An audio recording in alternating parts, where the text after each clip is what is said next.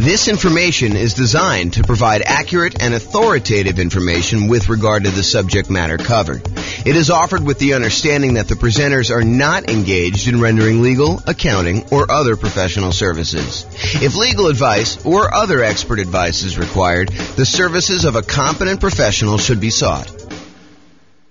Welcome to the Kansas City Real Estate Investing and Real Estate Financial Planning Podcast.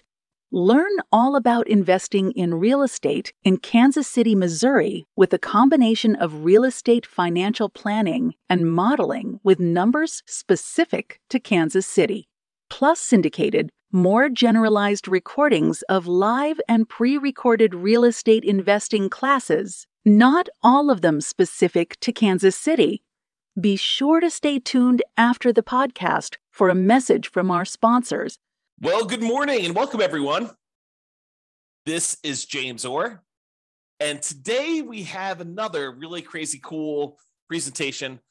This one is about the impact that buying an owner-occupant property has on you being able to be financially independent, whether you're buying 20% down rentals or buying 25% down rentals. In other words, in the previous class, we covered, is it faster? Is it less risky?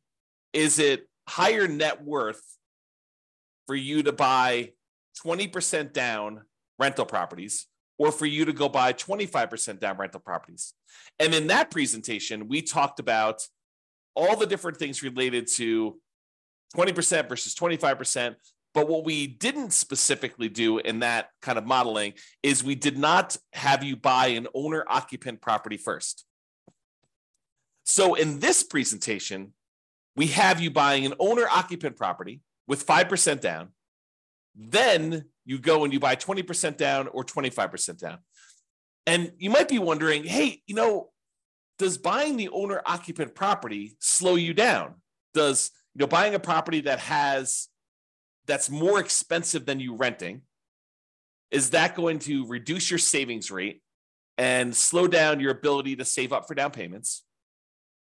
Or does buying an owner-occupant property where the mortgage payment, the principal and interest part of the payment, not the taxes and insurance, those are actually going up, but the mortgage payment stays fixed such that over time you end up saving more money than if you didn't buy an owner-occupant property, because rents would keep pace with inflation. So the amount you're saving would normally stay about the same over time. But if you buy an owner-occupant property and you have that mortgage payment be fixed, yeah, maybe at the very beginning, it's worse for you. You're saving less. But because the principal and interest part of the payment does not change, that remains static. And so over time, the amount that you're able to save to invest in whatever you're investing, in this case, putting 20% down, 25% down to buy rental properties, but it could be stocks, it could be bonds, it could be, Dogecoin, it could be whatever you're investing in, right? Because you'll end up having more to save if you buy this owner-occupant property as time goes on, because you fix in your cost of living expense, part of your cost of living. There's still some that's going up, the taxes and the insurance and the maintenance and all that other stuff on the property, but the mortgage payment is fixed. And the other weird thing about this is at some point, 30 years in the future, if you're getting a 30-year loan, you get rid of that payment completely. Your principal and interest part of your loan goes away because you paid off the loan. So now you're living on taxes and insurance and maintenance on the property. So if you thought before you paid off the property, you needed, let's say, $10,000 a month in order to be financially independent, you needed your passive income from all of your assets to produce $10,000 a month in order for you to be financially independent and cover all of your living expenses, including your housing. But now, let's say, just for argument's sake, $2,000 a month of that no longer needs to happen because you no longer have a mortgage payment. So now you only need $8,000 a month to be financially independent. Well, that's super interesting, because if you were at $9,000 a month in passive income, by paying off your mortgage, you instantly become financially independent.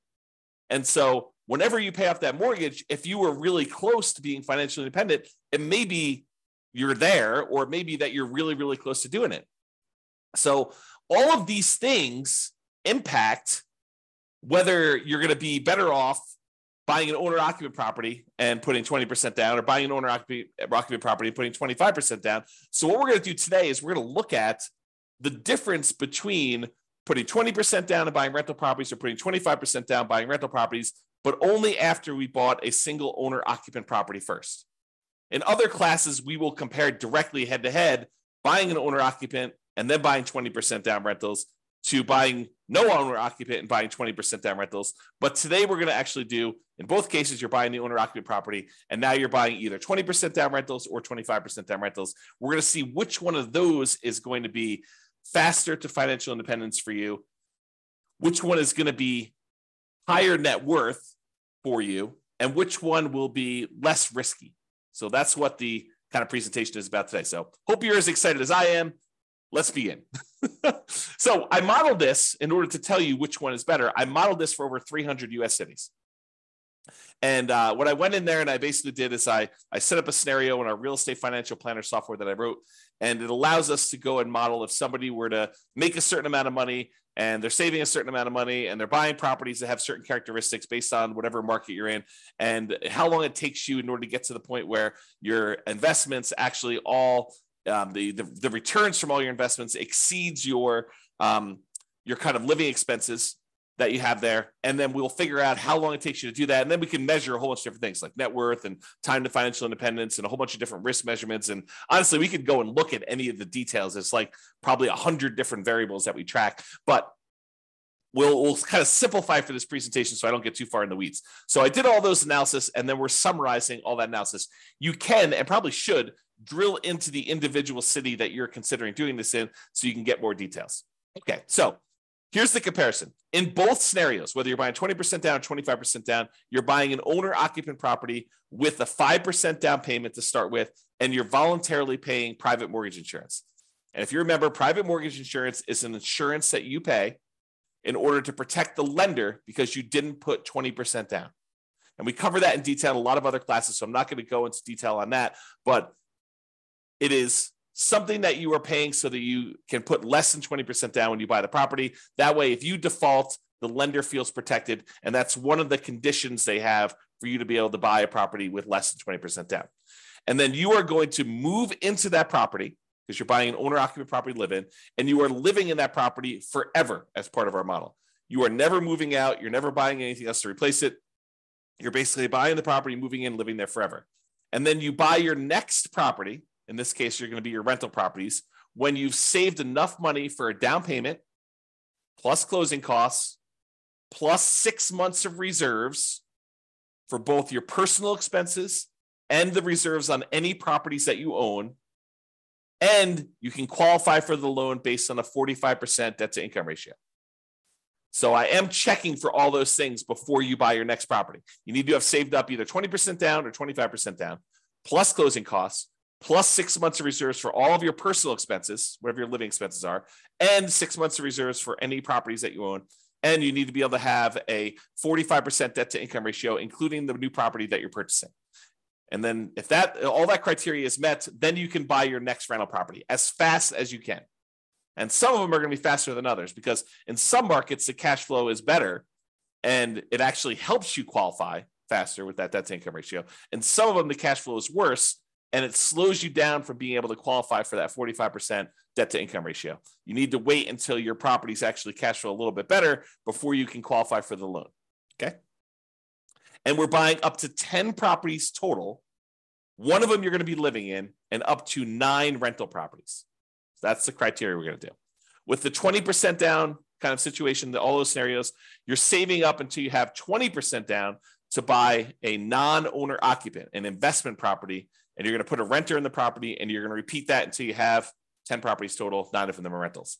For the 25% down, very similarly, you're going to save up until you can buy 25% down non-owner occupant properties, and you put a renter in the property, and you repeat that until you have 10 properties with 9 rentals in that situation. And realize that when you put 25% down, cash flow tends to be better. Why? Because you get a slightly better interest rate when you put more down. When you go from 20 to 25%, there's a bump, an improvement in your interest rate that you're getting from the lender. And also you're borrowing less. Instead of borrowing 80% of the property value, you're now borrowing 75% of the property value. So the monthly payment on that is lower just because you're borrowing less. So your monthly payment improves in 2 ways. Number one, it improves because you have a lower interest rate and it improves because you're borrowing less on the property. So you have improved cash flow, but it takes a little bit longer for you to save up that extra 5%. So your acquisition speed, at least in the beginning, is a little bit slower because it takes you a little longer to save up 25%. But once you start buying these 25% down rentals, the cash flow from them is a little bit better. So maybe your speed to acquire them actually speeds up later because you're actually producing more cash flow. And in a future class, this is not this class, but in a future class, I'm going to show you the comparison between buying properties with 20% down or buying properties with 25% down versus actually saving up and paying 100%, buying the properties for all cash. You may think that that's going to take forever. It's going to be so much slower than putting 20% down or putting 25% down because you're able to acquire the properties quicker and then you've got the asset growing and all this other stuff. If you go and you wait until you buy the property free and clear, it takes so much longer to do that. You may not buy a property for 15 or 20 years or whatever it is. Yes, but then once you buy the property, the cash flow on it is amazing because it's free and clear. And so that actually has a much more significant impact than I think a lot of people would think. And the speed difference between 20% down, 25% down, and buying a property free and clear is not what most people think it is. That's all I'll say for now. Realize that's coming soon. Okay. If you want to drill down and look at the charts that I'm going to present here, you can go to that URL on the screen there. I'll put it in the show notes if we're publishing this to the podcast, so you can click on it and you can see the difference between 20% and 25% down for the ones we're doing today. And by the way, a lot of the ones that I'm going to do in the future are already up. I tend to make them in advance. This is not like I make them and then present them, all in the same day. So realize that if you want to jump ahead and see some of the other comparisons we have, you can go drill down into those. You can even drill down to the individual city. All right, pause for a drink. All right, so because we're measuring how quickly people are achieving financial independence, I thought I should probably tell you what my definition of financial independence is. So financial independence is when your assets exceed the expenses you have for that particular person. So, excuse me, if someone is making whatever it is, and the amount they make varies by city, because in order for you to qualify for a house in one city might be more or less than qualifying for a house in another city. So I do take that into account. I basically set your income to be such that you can afford about a median price house in that marketplace. But then it also means that you need to overcome that higher income. You need to replace that higher income. So you're handicapped. You do make more money so you can actually buy the houses quicker, but then you're also handicapped because you need to make that much more in order to be considered financially independent. Okay, so what does that mean to be financially independent? You need to have income coming in from these 5 sources exceed your minimum expenses. Okay. Number 1 is net positive cash flow from rental properties. You take all of the income from all your rentals.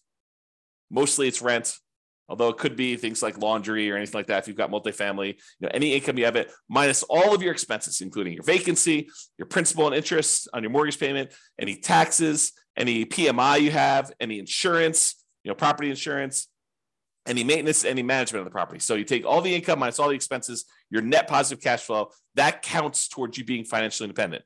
Plus, any money that you've got sitting on the sideline, whether it's waiting to be a down payment, or you've acquired all your rental properties, now you're just taking all the money and investing it in whatever you're doing, in this case, probably stocks, taking all your money that you have on the side times this safe withdrawal rate.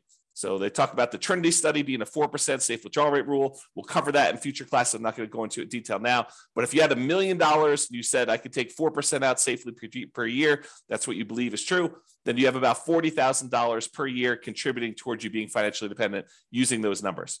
Plus 3 sources of passive income: Social Security, which we didn't model here, annuities, which we didn't model here, or any pensions, which we didn't model here. So if you have those 3, those would also contribute to you being financially independent. In this particular case, we didn't model any of those because we just didn't. Okay. All right. So here are my assumptions.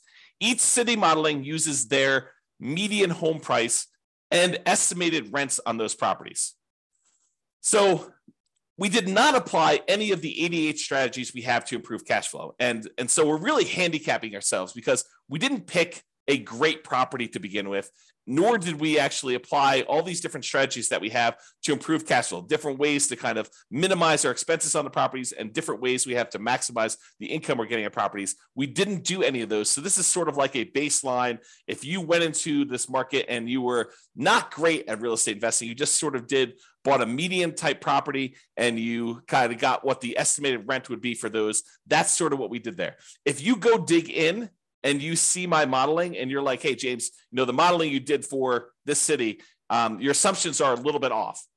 Go ahead and reach out to me. I will go ahead and update those. I will rerun it, and then it will update all the charts and stuff like that. It doesn't update the presentation, but it'll update all the charts of the website and make those accurate for everyone in the future, okay?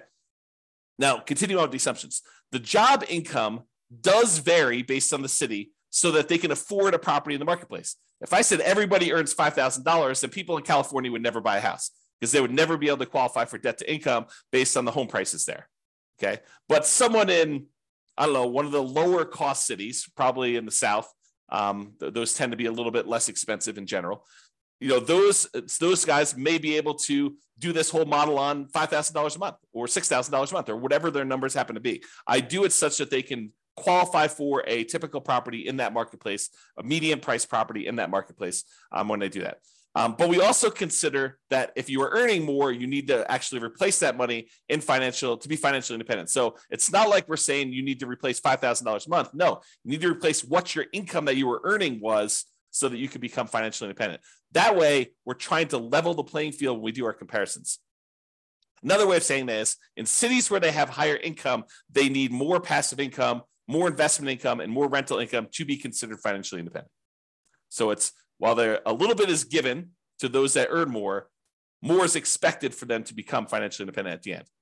And another assumption, we start with just enough in down payments to buy a 5% down owner-occupant property based on wherever they are. So it's 5% of whatever the prices of properties are there with closing costs. So we estimated 7% of the price of properties in their marketplace to kind of give them a little bit of buffer there. And if it's less than $10,000, which I don't even think it is, but if it's less than $10,000, then we set that as a minimum bar. So everyone starts with at least 10K. In most cases, it's going to be more than that. And so some people are starting with a little bit more, some people are starting with a little bit less, depending on the market. And the interest rates we're using for the owner-occupant property, as of right now, they're probably in this ballpark. They change a little bit each day, and with all the volatility going on in the marketplace, I'm recording this in March 28th of 2023. But if you kind of look at what the interest rates are, we're saying that interest rates are about 6.5% for owner occupants with 5% down. Plus, in addition to that, they'll have PMI. And if they're going to go buy a non-owner occupant property with 20% down, interest rates are estimated to be 7% for our modeling and no PMI for that because they're putting 20% down.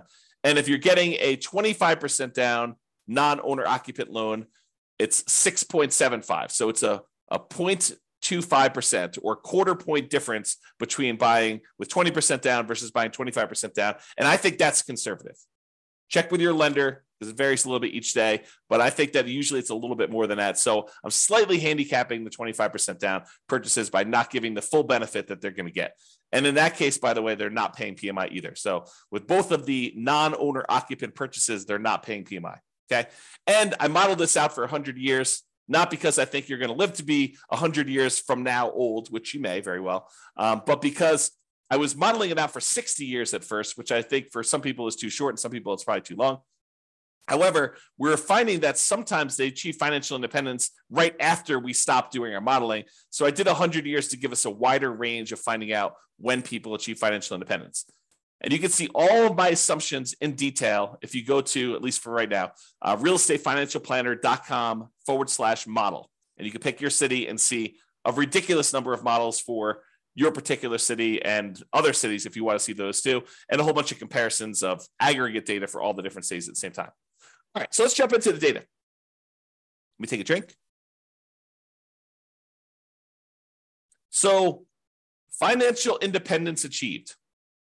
It turns out that when you buy an owner-occupant property and then you buy 25% down investor properties, you achieve financial independence faster in 216 cities out of 305.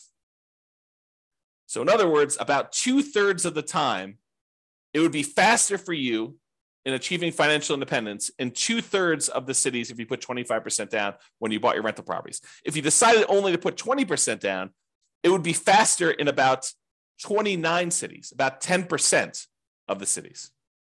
So in 10% of the cases, it was better for you to put 20% down. In 2/3 of the cases, it was better for you to put 25% down.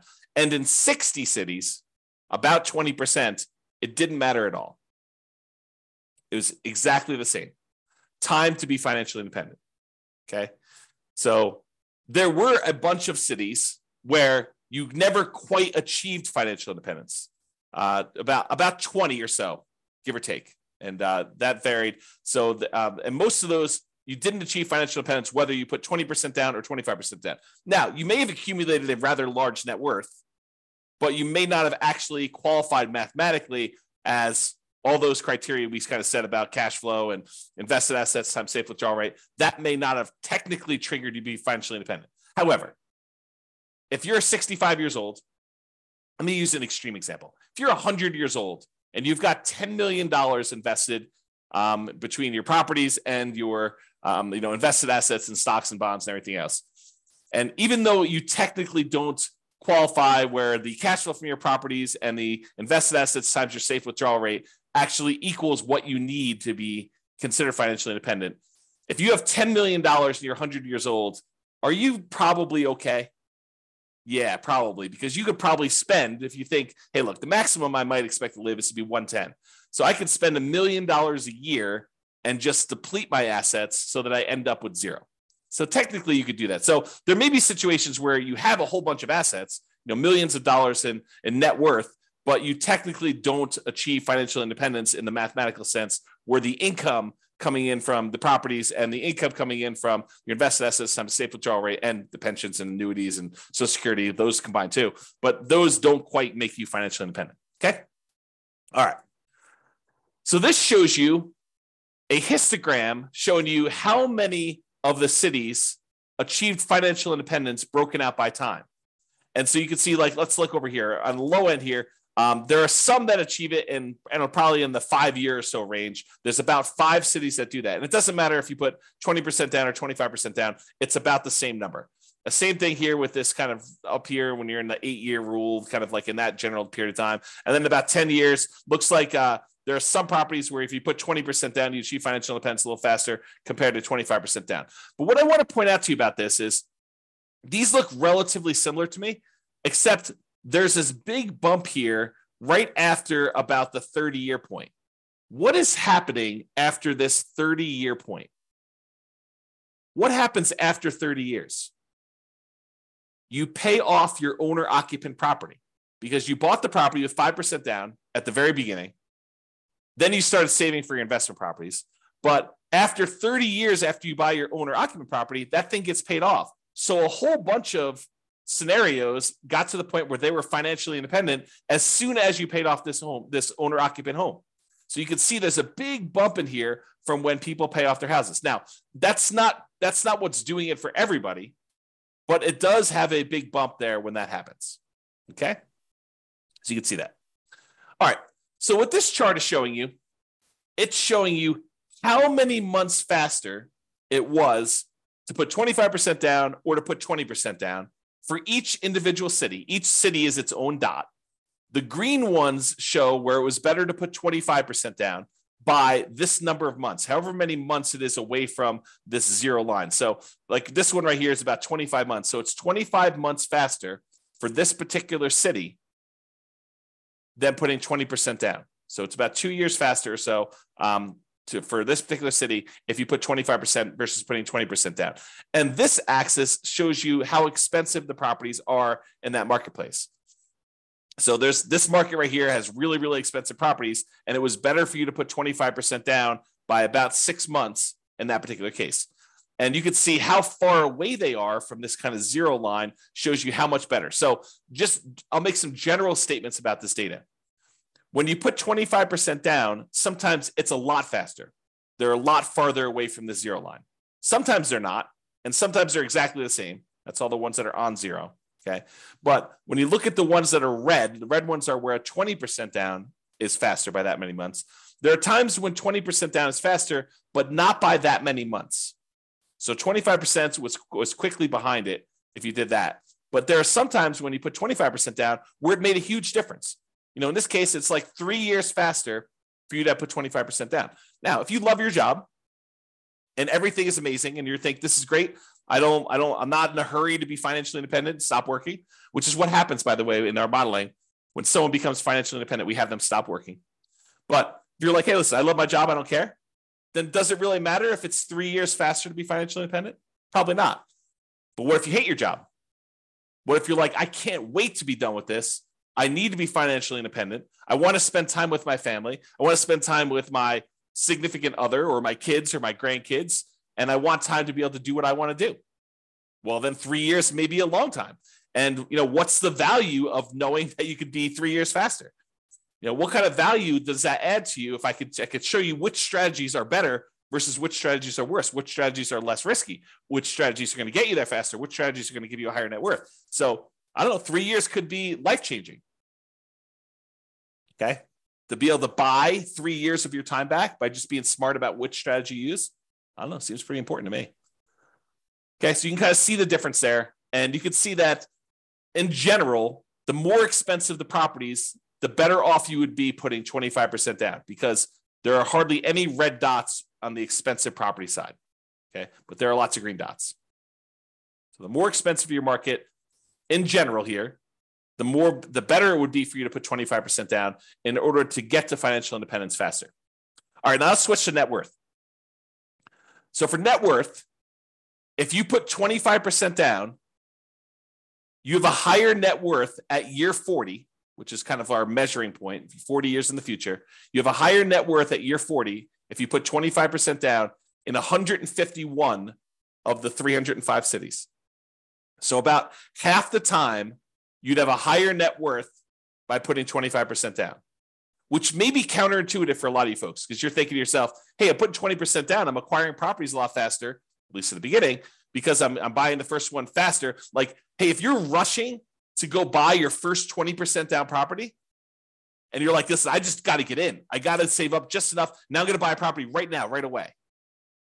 Might be better, depending on what city you're in and the economics of your city, for you to actually wait until you save up that extra 5%. That's what this is saying. It's just the math. Okay. So in 151 cities, it's faster for you to put not faster. You have a higher net worth by putting 25% down. Now, in 138 cities, you would have a higher net worth if you put 20% down. So a little bit more to put 25% down, a few more cities, but not a huge difference. And 16 cities, it made no difference at all. You have the same net worth regardless. Okay. Now, here's the difference in net worth. This is that chart we showed you before. So it shows you how much better or worse putting 20% or 25% down was in terms of net worth, broken out by price of properties. So how far it is away from zero is how much better it is. The green dots means that 20% down was better, had more dollars. The red dots are where 25% down was better. It had more dollars. So in some cities, by putting 20% down, you had a lot more dollars, millions of dollars more by year 40. However, in other cities, you'd be better off putting 25% down. And the reality is it's not as much better. So the ones where 25% is better, it's not by a lot more money. I mean, some of them are pretty decent, but we're not talking about millions of dollars. We're talking about, I don't know, just eyeballing it, $500,000. So in some cases, putting 20% down gives you a higher net worth, but not necessarily speed to financial independence, which they're sometimes competing goals. All right. Okay. So you can kind of see that. There was only one city where we ran out of money, where you were buying properties that had such negative cash flow that you ended up running out of money, even though we had those 6 months of reserves and 6 months of personal reserves and all those other things. And remember, we didn't apply any of the 88 strategies we have to improve cash flow. There are quite a few things that we could have done to avoid this in real life. We could have bought better properties. We could have bought properties in a market that didn't have this really ugly cash flow. Imagine you're in the market, which I'll tell you what that market is in a second. And maybe part of my assumptions, by the way, too, because I'm not an expert at all these markets, but imagine you're in this market where you have this really, really ugly cash flow. Well, you're not moving into these properties. So technically you could go pick a slightly better market to invest and buy properties in. You didn't have to buy properties in this market. It's not like you're doing the nomad strategy where you're moving into each property, right? You're only moving into one property. But for all the other investment properties you bought, you don't have to technically invest in that same city. So we could have done that as just a really obvious solution. And there are a whole bunch of other things we could have done to improve the economics of the properties that we're buying. Okay. So in one city, we ran out of money. That city happened to be San Jose, California. And it could be that my assumptions were wrong. Like maybe my estimate of rent on the properties that we said were the median price properties were just off in San Jose. It's definitely a possibility. So if you happen to be in San Jose, please reach out to me and let's go over the assumptions that we used for San Jose and we'll correct those. And then we'll rerun it. And maybe San Jose looks amazing then. I don't know. Okay. So I'm just not familiar with that. All right. So that's all we got there. All the other ones did not run out of money in our modeling. All right. Here's a quick summary. So this shows you, there's two different slides here. One where we look at what the median was. And by median, I mean, we took all the values, let's say for net worth as an example, we lined them up from the smallest net worth to the highest net worth. Then we looked at what the middlemost one was. And we told you what the median, the middlemost number was for net worth. And so, for example, with 20% down, the median, the middlemost net worth was just about $8.9 million. But the median net worth when you put 25% down was about $9.023 million, or a little bit more, about $100,000, $116,000 difference. Not a big difference, in my opinion. It's about 1.3% different, with 25% being a little bit higher on median net worth. Now, I did median, but I also do average. Average is where you add up all of them and you divide by the number that you have, and so you get an average. Okay, and so the average net worth is about 11.9 million versus 11.8 million. Again, about $134,000 difference. Again, about 1.1%. So not a significant difference there in net worth. But in both cases, I'm sorry, in the case of median, 25% down is a little bit better. In the case of average, 20% down is a little bit better. So depending on whether you're looking at the median case or the average case, depends on which one would have been better for you, 20% or 25%. But honestly, they're only like 1% off. And that's not that big of a difference. And in addition to that, this is a net worth 40 years in the future. So it's in like inflated dollars. You think about that, right? Like think about 40 years ago, what the cost of things were. They were a lot cheaper than they are today. And so if you look 40 years to the future, things are a lot more expensive. If you want to kind of adjust back to today's dollars, the really rough rule of thumb is about 1/3 of that value is what it would feel like in today's dollars. So it's like almost having a $3 million net worth on median, or whatever that is, $4 million on average. Okay. Really rough math. Okay. So number of properties that were short on median, basically none were short because there was only that one that was. You're typically buying 10 properties in both cases, no matter which one you do. However, the time to be financially independent is about 492 months if you put 25% down versus 509 months, a little slower if you put 20% down, which means that on median, the middlemost one had about a 17-month difference. It was about 3.3% faster for you to put 25% down than for you to put 20% down. Interesting, right? And if you look at the average, putting 25% down was about 1.7% faster, a little bit less than a year, 9.2 months. All right. Now, let's look at risk. And I'm not going to go into detail on risk. You can go research this. In fact, I probably need to do several classes on all these different risk measurements. But when you think about all the different ways we could measure risk, like how much could rents drop before we have negative cash flow? Or how much can price drop before we'd have negative equity? Or what is our debt to income ratio? So the number that lenders tend to like to use to see how risky we are before they're willing to approve us for a loan. Or how much debt do we have to the amount of net worth we have, or how much debt do we have to how liquid we are, how much money we have sitting in cash somewhere, or how many months of reserves we have. We talk sometimes about having 6 months of reserves or 12 months of reserves. Well, sometimes you can have lots and lots of months of reserves if you have a large bank account balance, like 700 months of reserves. Okay. So if we wanted to measure all of these measures of risk, it turns out 25% down is universally better. It is better in all the different measures of risk. It's less risky to put 25% down when we look at all the median numbers over the full 100 years. Now, does that mean that it is always less risky? No, it could mean that in year 1 or year 5 or something like that, that 25% down is worse, but that over the long haul, over a very long period of time, because we measure this over the entire period that we're modeling, 25% down is less risky than putting 20% down. And that is true in most of the cases in average too. The spots where it's not true with averages is your average debt to account balance. So you have more liquidity if you put 20% down, and the number of months of reserves, which honestly is not that big of a difference. It's 0.9% difference. So, but most of the time, 25% down is less risky when we look at that. Okay. Now I told you this before. I've been using median home price and what I think rent would be by looking up some rents on those properties. And so these are not like cherry-picked deals. You could apply the 88 strategies we have to improve cash flow to improve on these numbers. Excuse me. Let me take a drink. So you could do better than this, is what I'm trying to tell you. You should be able to choose, and you should be able to do better. And I do model some of these improvements in other modeling, like buying 10% less price properties, or getting a discount, or buying down your interest rate, or all these different things. We do model those, but we'll get to those eventually. But these are sort of like the basic cases. If you are an expert in your market and you can help improve my numbers, please do reach out to me. I'm not trying to show, I don't want to show like, the one deal you found in 20 years that was super amazing. I want to find deals where any investor in that marketplace could find these deals. So if you could help me pick the numbers that are like any investor could go and buy these properties in your marketplace, that would be helpful to me. And then we could kind of update the numbers and kind of improve for those things.